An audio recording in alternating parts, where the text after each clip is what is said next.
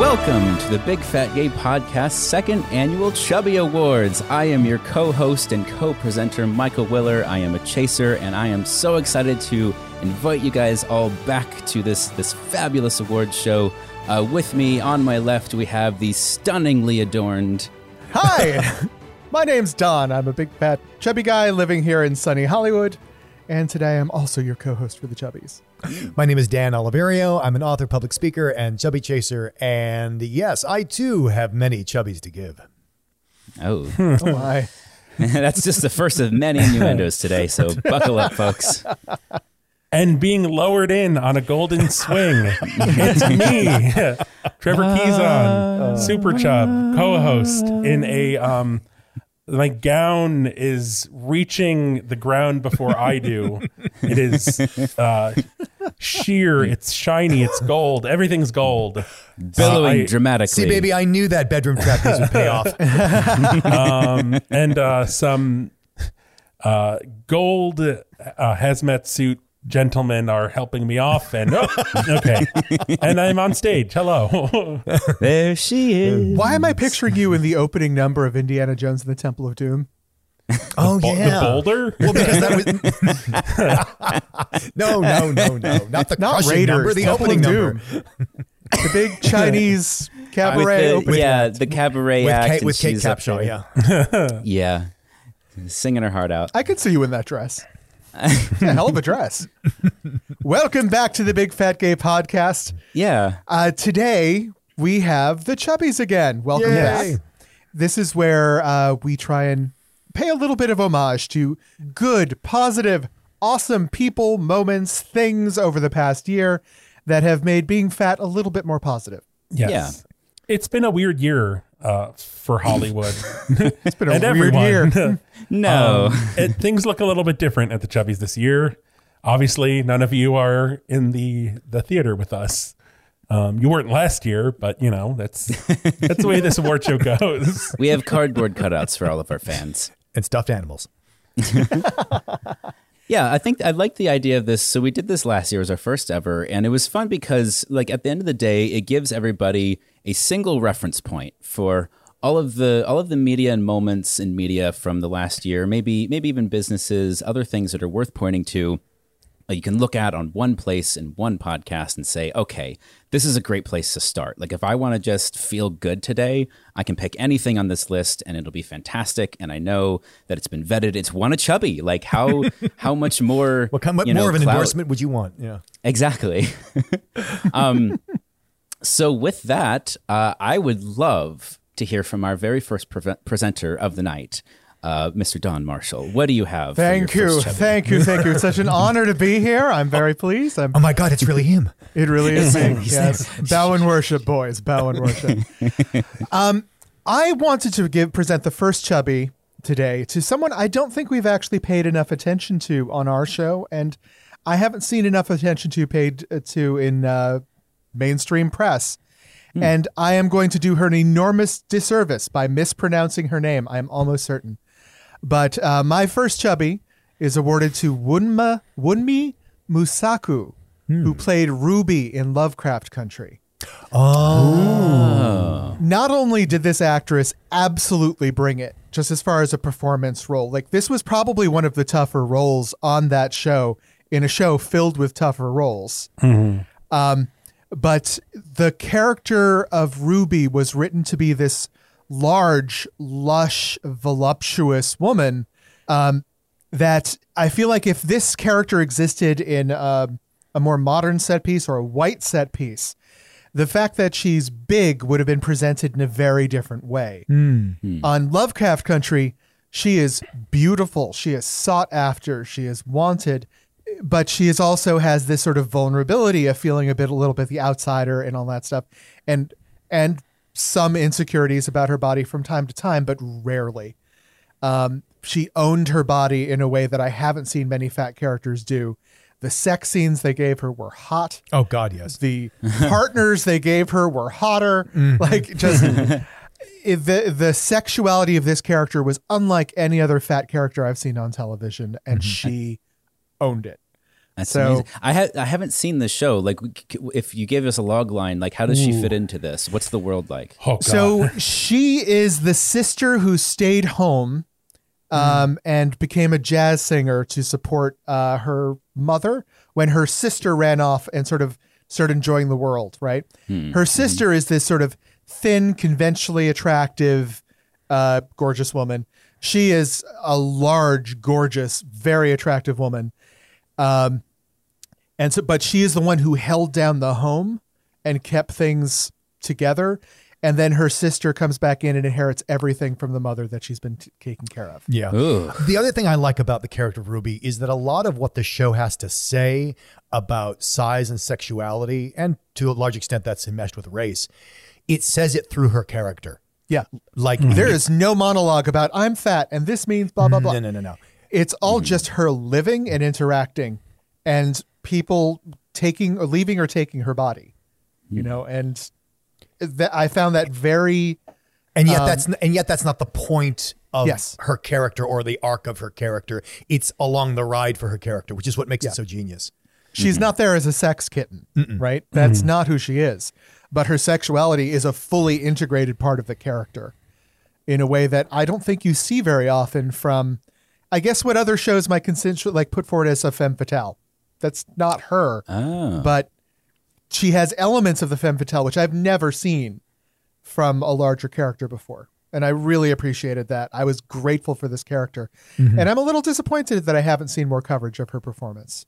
I would agree with that. Yeah. Yeah, I had heard about the show in general, that it was a show I should look out for, but I hadn't heard that specifically. And I'm glad you brought that up, because I didn't know that. I saw that we have our list of nominees in the background. Maybe we'll share that too. But I find hadn't it so seen the interesting for show. me, like when I have conversations with people about Lovecraft Country, that character comes up all the time. But when I'm seeing like cast photos or highlights from it, she's never there. Like I don't see her included in those shots. She also was, she was in a horror movie that came out on Netflix this year called His Own House, where she plays, I think it's a Somali refugee coming to the UK, and she's forced to live in basically a demonically inhabited house or lose her sanctuary in the UK. I want to see that. It's dark, but really good, and I was freaking terrified through half of it. It would be remiss of me to not give a shout out to my friend Matt Ruff, whom I went to college with, who wrote the book upon which the series Lovecraft Country is based. Same title. Oh, cool. Yeah. Oh, look, he's in the Awesome. audience. Yay. Hi, Matt. Hey, This is for you, Matt. forgive me, Wunmi, Musaku, but I should have looked up the pronunciation of your name before I gave this award, but I was too dazzled by your It's beauty and your okay. performance. John Travolta didn't do it, so you don't have to either. And we all aspire to be Congrat- John Travolta. We all, yes. Dan, who's your better and first one worse. going to? Yeah. So I would like to give a big fat chubby to Motherland Fort Salem, which is a show on Freeform. And it's my, look out guys, it's my New Magicians. Oh no. I'm afraid so. It's Here happening. we go again. So yeah, so let me tell you about this. This is an alternate, or it's sort of it's speculative fiction. It's what if, and it's Motherland Fort Salem follows 3 witches who are conscripted into the U.S. Army, like all witches, at the age of 18, because the series takes place in an alternate United States, actually an alternate world, which is women dominated. And in the United States, because one of the witches negotiated an accord, the Salem Accord, which agrees that, okay, all the people in America are going to stop persecuting witches in exchange for the witches being the U.S. Army, or at least a special force within the U.S. Army. And they and their descendants are now conscripted automatically at age 18. And so the whole show is matrilineal, matri-focused, and it's sort of a wonderful world of what does the world look like when it's not just women are in power. For example, the president in the show is a black woman. But what does that look like when women start answering questions about what does patriotism look like? What does conscription feel like? What is the role of a citizen? in a United States where they're all women? And most importantly, which is so exciting for me, what does the world look like in the absence of the male gaze? And one of the things it looks like is that you get these women in the army who don't fit a particular size. And in particular, one of the actresses is Jill Morrison, who is just this wonderful, beautiful, sort of curvy Earth Mother type. And she plays the military matrimonialist. Because remember, if all the witches get conscripted, military is a part of female culture for the witches. And so their marriages are arranged, and their marriages aren't forever. Their marriages are like 5-year contracts. Because why would a woman want to be married to a man forever? I mean, geez. And so there's, and by the way, the men are trained in making weapons. The men are trained in how to woo women. The men are trained in raising the men raise the children because the women are off at war. So is it that all women are witches, or just that some women are? No, some women are witches. So then you also get things like, what about civilian women? Which we haven't explored yet in season 1. And the opponent of the U.S. military is a terrorist group called the Spree, which are also female witches, who are against conscription, who don't think that that witches should be obligated to serve the military. The other woman I wanted to recognize from the cast is a wonderful actress by the name of Flossie McKnight. And that's a great name. Isn't that a great name? Flossie McKnight. Don't know if it's real, but it's hers. And she is a paratrooper trainer, and she's this beautiful, supersized woman. And you see her because the cadets are going to have to well, they don't have parachutes. They have this thing that they can put on their neck like a magic herb that allows them to descend slowly, or at least at the speed they want, without killing themselves when they hit the ground. So you have this supersized woman climbing this rope ladder up to a tower, up to a platform, which is maybe, I don't know, 200 feet tall. And she dives off it and then comes sailing down to the ground and stops a few feet from the ground, very gracefully descends. And everybody is sort of in awe of like, oh my God, how did you do that? And it's not played for laughs. Like there's no blimp jokes. It's just like, wow, it is the beautiful, because she does it very gracefully, but she's also huge. Right. And it's just a lovely way of what does a world look like if you're not looking at the world through the male lens of what is female beauty. You're looking at the lens you're looking at the world of what is female power. That's awesome. And sorry, there are two actresses in sort of an ensemble cast who kind of represent the size diversity, which is within the show is just integrated and not necessarily like a thing in quotes. No, it's just that if all the witches are in the military, the witches are going to be different sizes. It's interesting that you flagged this because I watched half the first season before I gave up. Okay. Because it felt very sort of like young adult CW to me. It can. And I didn't see any diversity representation. Like there was racial diversity. Very much so. And sexual orientation diversity. But everyone looked exactly the same body-wise to me. I would dispute I must that. have given it up too early. I think so. I think there's a lot of body diversity.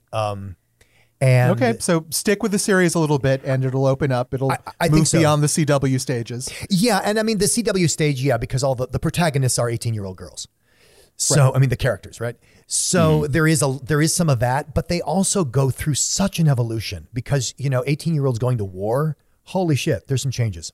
Cool. I think it's outstanding, and it does. And second season is coming in the summer. Nice. Trevor, who receives your presentation? Webster's Dictionary defines award as something that is conferred or bestowed, especially on the basis of merit or need. Thank you for that, Trevor. Thank you so much. Perhaps should have opened with that, but go on. No, so I am giving a chubby to something that we have talked about quite a bit on the podcast this year, a flat circle. At some point in the recent future. Godmothered. Oh, yeah. Okay. Because it was, I went in with very low expectations, and it was a delightful thing in, a very weird kind of dark Christmas. It was something there were so many opportunities where I was afraid Jillian Bell was going to, like, they were going to make a fat joke or something. Right. And it doesn't happen. And it is just, Jillian Bell is just a delight and just so excited about everything. And you just really get that joy. And also June Squibb, who plays kind of one of the senior godmothers at the Academy. Oh, I love her. Is delightful. And you can, I mean, we talked about this when we talked about the movie in whatever episode that was.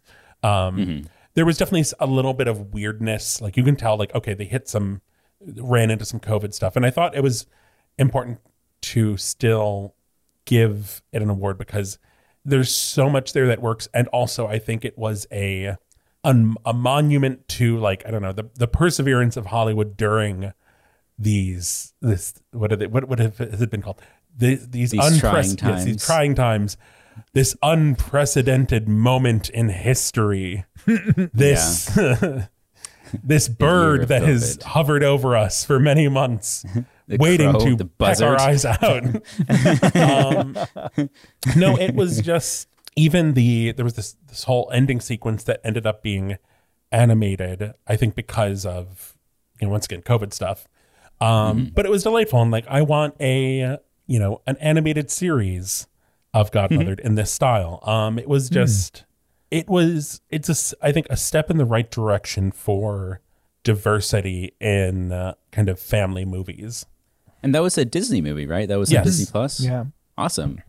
Yeah, I think that's we're obviously still going to see plenty of terrible, terrible, fat phobic, tone deaf,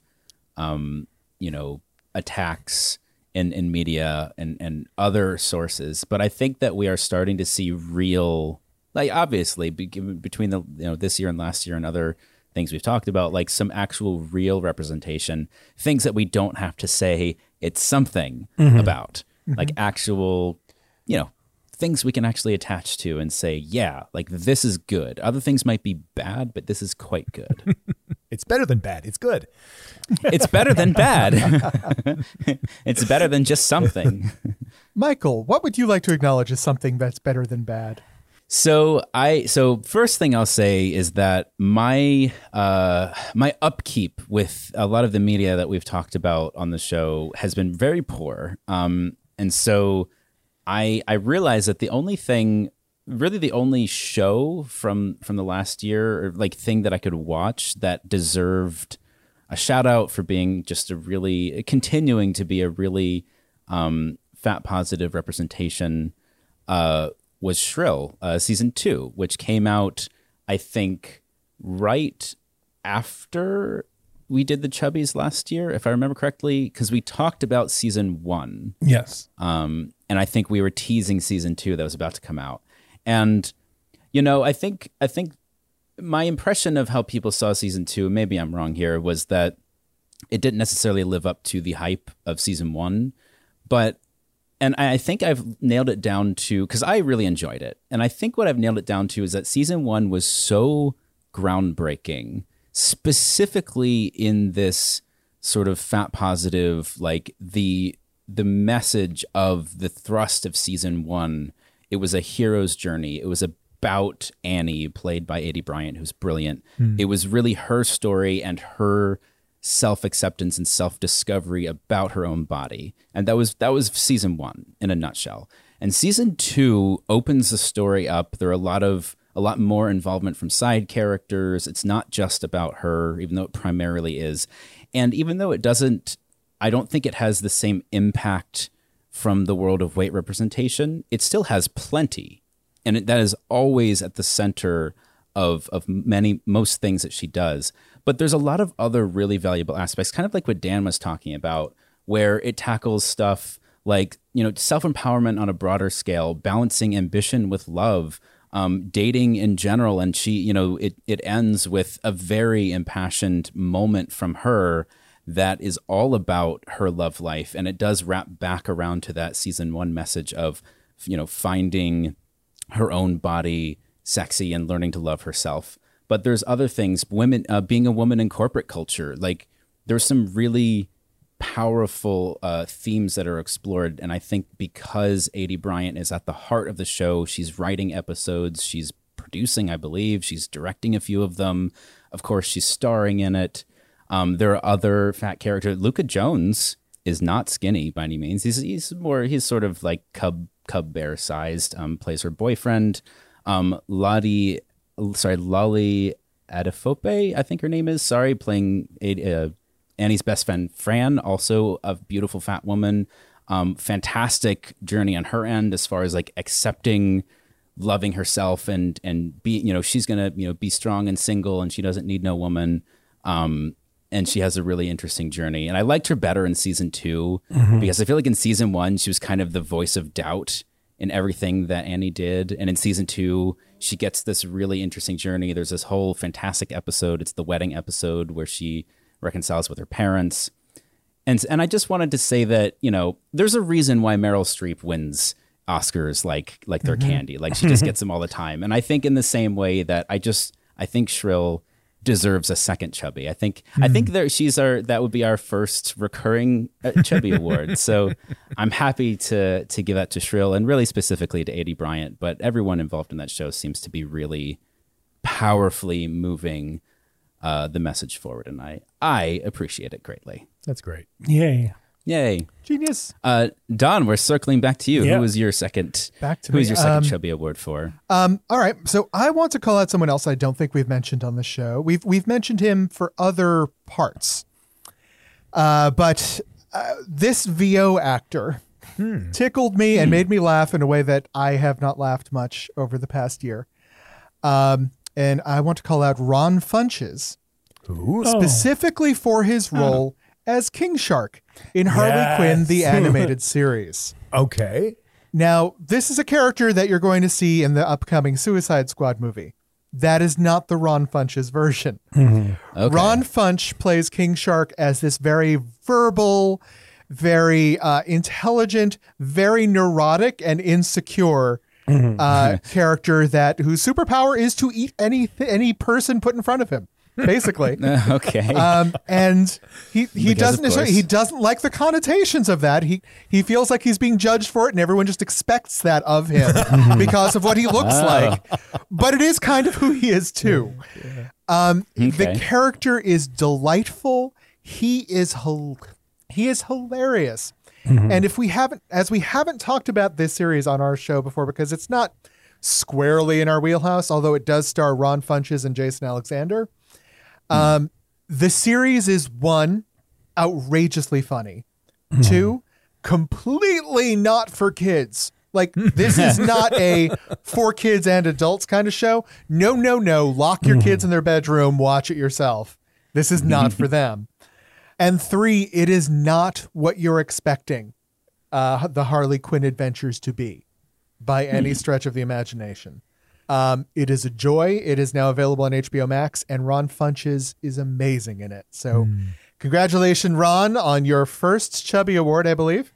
Yay. And check this out if you haven't seen it. I see the look of joy on Trevor's face tells me that he's checked it out. It's real good. So Ron himself is a big actor. Is the character also drawn that way? Is it represented? He's not drawn fat. He's drawn as an anthropomorphized shark. So you tell me if he's fat. I would say he's there. I think for different ways I've seen King Shark depicted, I would say he's like chubby-ish. And I think that's kind of he is not the kind of alpha male, apex predator King Shark we've seen, like we're going to see in Suicide Squad, that you saw in The Flash. Yeah, or The Flash. It's a very different character. Yes. Much more cerebral. And even if you don't think he's being drawn fat, the way he talks about his own body, I'm like, fuck, I've said that. He presents as a fat person who's not always comfortable with her body, but sometimes owns it. It's really good. I highly recommend. It reminds me of the line of Jessica Rabbit. I'm not bad. I'm just drawn that way. Exactly. I love that. That's. And if you're not familiar with the comedy of Ron Funches, the man is fantastic. So, Dan, who does your second award go to? Well, my second award goes to a show that we've also talked about before on the podcast, Superintelligence, starring Melissa McCarthy. And I just think this is such a great, I mean, it's not even my genre, which is why I think it must be so good, because I would never watch this ordinarily. It's very romantic comedy, but it has an action twist. I think one of the reasons it didn't do as well as it might have at the box office is because it violates genre.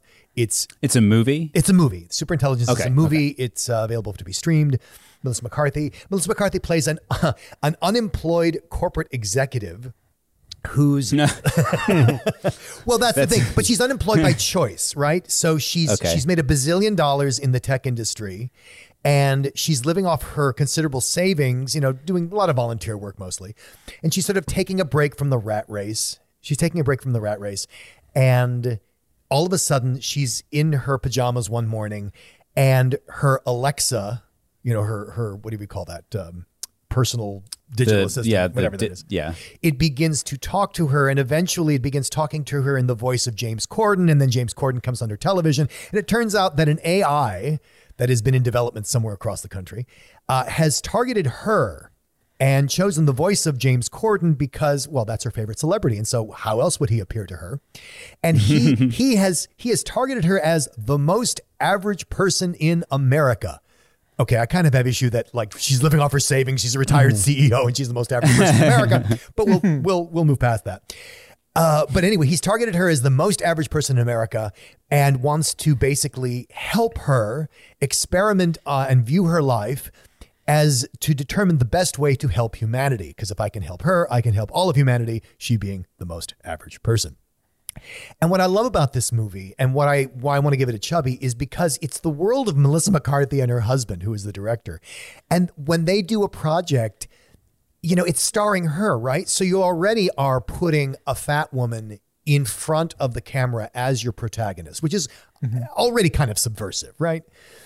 And then, so how do you cast the rest of the movie? And so the rest of the movie just has this wonderful thing of everybody's sort of average and normal. They're not gorgeous. They're, some of them are more handsome or more pretty than others. I do love that about their movies. Yeah.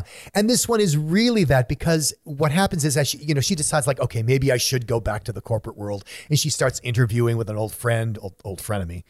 And what I love is that when they do use really thin, attractive Hollywood model types, they use their bodies to comment the way that fat bodies are usually used to comment.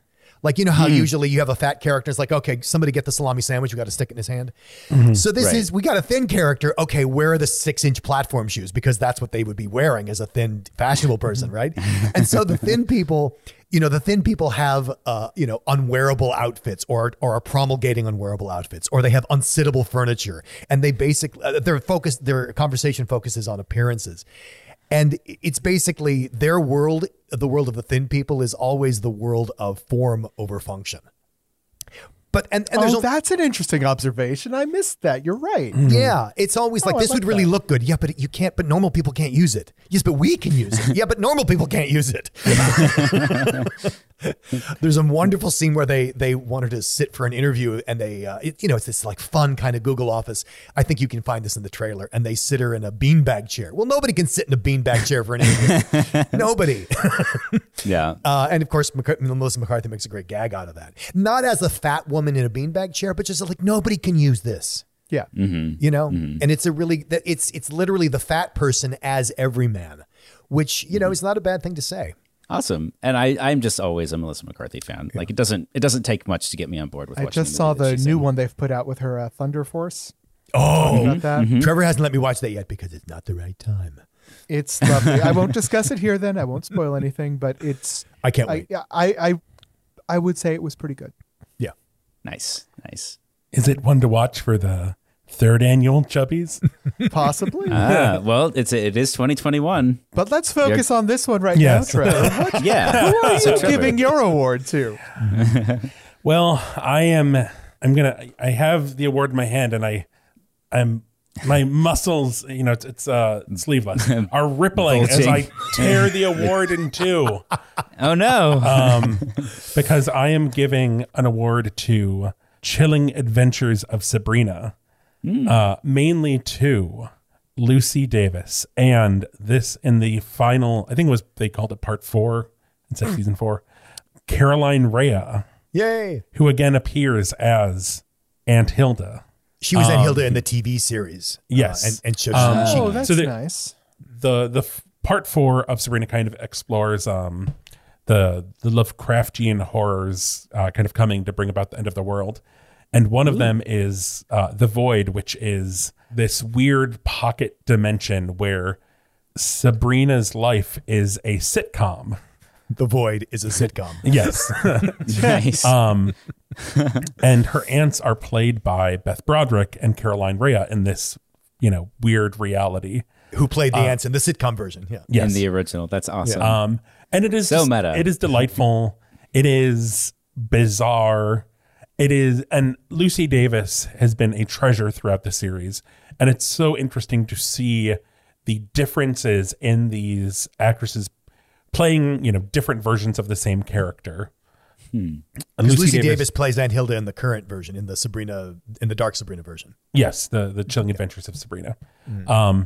And it was just, I love that we get, more Lucy Davis, who is just so nurturing and lovely, and sometimes is kind of, the punching bag to Zelda. I think it's the first season where Zelda kills her Yes. just because she's mad at her, and then buries, her in the graveyard that they have that'll bring anyone back. And I love that Hilda gets her happy ending in a very bizarre, final installment of Sabrina. And we get, what I'll say classic Hilda back, who then turns into a monster and tries to kill Sabrina. It's everything I could ask for. And everything, little 8-year-old Trevor could ask for, who watched the Sabrina the Teenage Witch sitcom. But I'm going to hand the split award off to the little drones with bow ties. They're going to kind of go and part and bring them to the respective their actresses. fans strain. Yes. The whining of the fans go up several octaves. And off they go. Yes. Bye. And I hand it off to Michael as I get back on my swing and launch back up to the into rafters. the air. Up she goes. Ascendere. Well, I'm going to buck the trend a little bit, or actually, I'm going to continue the tradition that Dan set last year when he recognized Southwest as a fat-friendly airline, and I'm going to point to, I've mentioned them on the show before, but Mazda has created a car. I've talked about them a little bit, but I don't know about their entire lineup. But I do know that the Mazda CX-5, which is a small SUV, 2 rows, very manageable size car, has proven to be a very fat-friendly ride, both on the driver and passenger side. So my boyfriend, Michael, bought one of these cars last year, the new model. And so just to give a sense of like size and where he fits in, he's about 5'6", over 500 pounds, super chub size. And it's a squeeze, but he can drive the car. He's comfortable. He loves it. It's the car itself is just a really lovely, it's like beautifully designed and really fantastic to drive. I've driven it. And while I haven't found anything specifically from the company themselves, as far as like, we're making an effort to be fat positive and, have seats that are comfortable for people of all sizes. There have been many articles that I've been able to find that specifically call out the CX-5 as a car that is great for fat people to be able to drive. Some numbers, just in case these are helpful. Hip room up front I believe the driver and the passenger seats are the same, 55.2 inches for your seat and 57.1 inches for your shoulders. I won't say that it's like the roomiest, most luxurious giant space, for acres and acres, but it works and it's comfortable. And that I think, given that, he and I drove, what was it? It was I think it was a Chevy, some giant, like it was a massive SUV, like a 3-seat, 3-row SUV that was a much tighter squeeze for him to get into, like not even close. And the car was massive. And so the fact that cars like this, and there are others, but I can vouch personally for the Mazda CX-5. I haven't seen anything from the company themselves saying that this is like a mission of theirs, but it is how they are. It's in their product line, and I wanted to appreciate them for that, because I think that's one of those struggles we have. And Trevor just mentioned the survey, the Instagram page that's doing the surveys, and we're going to fill one out. And I think that's just a good direction to look in, if that's on your radar. Nice. So thank you, Mazda. That's excellent. We will look at that. Well, that concludes the official Chubby Awards. If we have a moment, I'd like to go through some quick mentions of runner-ups that are worth discussing. Sure. From my list, so two ones that I want to just pay a quick shout out to. Nicola Coughlan, who plays Penelope in Bridgerton. Her weight is not a specific focus of the show, but everything about the character stems from feeling less than because of her body in a society that only values women for their beauty. And I found her portrayal very honest, and I found the writing for it very realistic. Nice. Very worth looking at it. And of course, how can we go without mentioning at least Octavia Spencer? This year, she put out the very impressive, in Self-Made, inspired by the life of Madam C.J. Walker. Oh, yes. Which is about an actual larger-than-life woman, black woman who rose up against all odds and created one of the biggest business empires of that time period.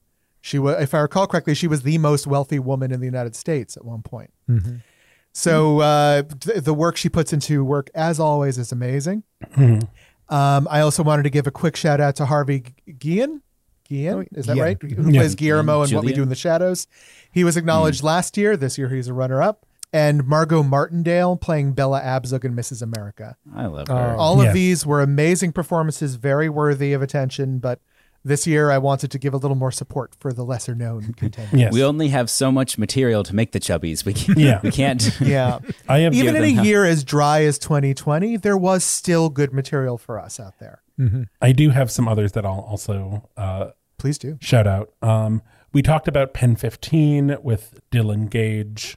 I also want to give a shout out to Chris Grace in that, who is also in Superstore, which was another lovely ensemble show with lots of body diversity, which ended in 2021. Bobby Gutierrez and Perry Mason as the iconic nude scene that I heard about from all of the chasers.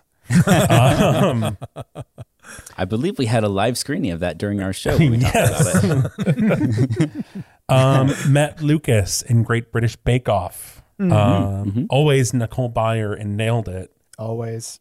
The Dairy Girls cast in the Great British Bake Off holiday special, which technically, I think, actually a second win for Nicole Laughlin, who is also in that show.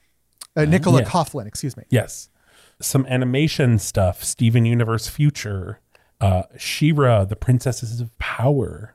There's lots of stuff. Little bits of joy that will blow some chubby dust onto in the audience. So, wow, that sounds bad. It's sprinkling down from the ceiling. But it's not all fun and games in 2021 at the second. It's not all fun and games at the second annual Chubby Awards. It wouldn't be an episode of the Big Fat Gay Podcast if we didn't have a tip.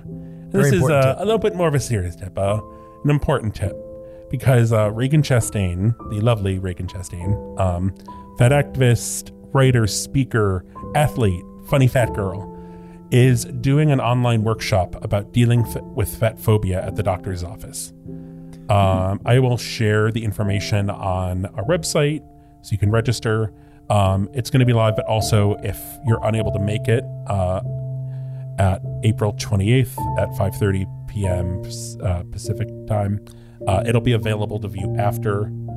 Nice. And there's also a pay what you can afford option. It covers a lot of topics, including finding a fat-friendly healthcare practitioner, options for handling weighing in, asking for accommodations, what to do when your doctor prescribes weight loss. Lots of stuff, just lots of issues that come up for fat people. when they go to the doctor. Yeah, Reagan is one of the pillars of the photosphere in her activism and her knowledge, both in debunking medicalized fat phobia and just a social crusader. One of the things I really love about her webinars, if you've never been to one, is that she is adamant about attending to everyone's questions. So she'll be on as long as, I mean, it has a structure and it has a beginning and an end, but she will, like, if you have something that didn't get addressed, she will address it if you just want to take it up with her on the call. Wow, that's amazing. So the more you know. Yes. Yeah. Nice.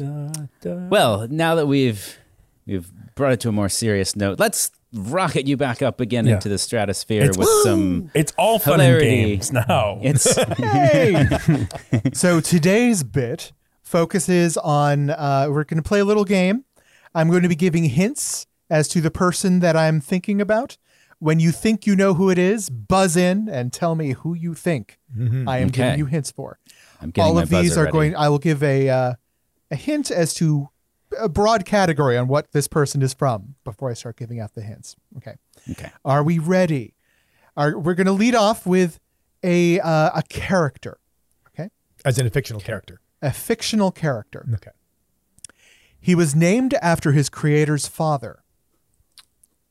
Though his first and last names are iconic, not everyone realizes his middle name actually is Jay. Buzz. Trevor. Homer Simpson. That is correct. Homer Oh, Simpson. yeah. Of course Trevor would get that Of one. course. The next hints were going to be he never let having a total of 8 fingers get in his way. Canonically, the males in his family have a gene that turns them into idiots. And he's not jaundiced. He's naturally yellow. Nice. Well done, Trevor. 1 point. Yay. All right. Our next person is a film creator. Okay. Once ate 18 hot dogs in one sitting at Pink's, a Los Angeles hot dog stand. In the 1930s, he worked at various radio stations in New York City at different times of the day. He found it difficult to be on time for Buzz. his life. Michael. Orson Welles. That is correct. 1 point. Yeah. So the story there is that apparently because cabs could never get around, he discovered that there was no law against hiring ambulances to get around. So he hired ambulances to drive him around with a siren on. Oh, my goodness. Some other That's fun so facts. I'll just go through Orson the other Welles. fun facts in these things. Despite his reputation as an actor and master filmmaker, he maintained his memberships in the International Brotherhood of Magicians and the Society of American Magicians, neither of which are unions but fraternal organizations, and regularly practiced sleight of hand magic in case his career came to an abrupt end. Oh, my goodness. I always thought that Nice. was fun. Yeah. He could make All a right. quick exit by being sawed in half. Yes. This one is an actor. He is most famous for playing a single character. Okay. He is the uncle of Jason Sudeikis and was born the same day as Margot Kidder. He played that one character he became famous for on multiple shows, ranging from 1982 through 1999. Shows including Saint Elsewhere, The Tortellis, The Simpsons, Wings, Frasier, and Family Guy, as well as the show that actually made him famous. I should know this. I got I nothing. should know this. While Why we don't I got to this? know the character pretty well, we never did meet his wife, Vera. People would shout his character's name. I got it. Dan? Norm from Cheers. The actor is George Wendt. That is correct. George Wendt. Okay. He had a cameo. He had a cameo on Frasier. Yeah, he reprised that character across all these shows over 2 decades. Amazing. Got it. All right, our last one. This one's a hard one. All right, All right. I'm setting the difficulty level high on this one, and right now we have a tied up game, one for That's each true. of This our is players. the tiebreaker. All right, are we ready? Yes. This is also an actor. A lifelong fan of the horror fantasy film genre, she claims to have seen every film directed and executive produced by Guillermo del Toro. In 2003, she made her stage debut in Los Angeles in Del Shore's play, The Trials and Tribulations of a Trailer Trash Housewife, starring opposite veteran actress Beth Grant. Yeah. Fuck. This is also apparently the only stage play she ever performed in, claiming she has enormous stage fright. In August 2009, she appeared in Rob Zombie's Halloween 2. She is one of 11 actresses to win the Critics' Choice Award, Golden Globe, Screen Actors Guild, BAFTA, and Oscar in the same year, 2011. Boy, we should know who this is. If I she think I bakes do. you her world-famous chocolate pie, don't Buzz. eat it. Trevor. Octavia Spencer. That is correct. Okay. God, I love her And so much. Trevor is our big winner for the day. Who knew she was such a horror fan? That's amazing. I didn't, yeah. Although I guess it makes sense if she's in Ma. When she was in Shape of Water, I obviously she's in Thunder Force with Melissa McCarthy. I saw a post from, I think it was from Melissa McCarthy or Ben Falcone, but it was like the two of them. I don't know if it was maybe Melissa McCarthy's wedding, but here, okay, my pitch for Ma 2. Yes. Melissa I'm here, I'm McCarthy ready. is in Ma 2, and the twist is, so Ma's trying to kill Melissa McCarthy. Melissa McCarthy is also a serial killer. Nice. It's like spy versus spy, Yes. but serial killer versus serial killer. I just Nice. watched Ma. I was so impressed by It's it. so good. I watched it again recently. It's so good. Yeah, have it to was see it not what I still. was expecting. It was very good. I really liked it. So, Nice. who would you have given the Chubby to, dear listener? Yeah. We would love to know. Where could they tell us, Trevor? We're on Instagram and Twitter as @BigFatGayPod. We're on Facebook as the Big Fat Gay Podcast. Leave us 5 stars. Leave us 5 stars in a review on Apple. We lost a review or something, so give us more. A rating. Yeah, we lost a rating randomly on Apple Podcasts. I'm not sure why. See all of the stuff we talked about, the list of nominees and the information about the seminar at www.bigfatgaypod.com. Maybe you hear a little a tapping at your door and a loud fan, and it's the drone with a chubby for you, and it hands you the chubby, and then it adjusts its little bow tie and flies off. But you look at the chubby, and it's not a chubby, it's Michael. So Watch out. it's Chubby. And also, congratulations. Enjoy your Chubby Award. It's Chubbies. 20. Trevor's going back up into the ceiling, and away he goes. Bye, Trevor. He's waving. People come and go so quickly. Should he be moving that fast? Why is he moving that fast? Until next year.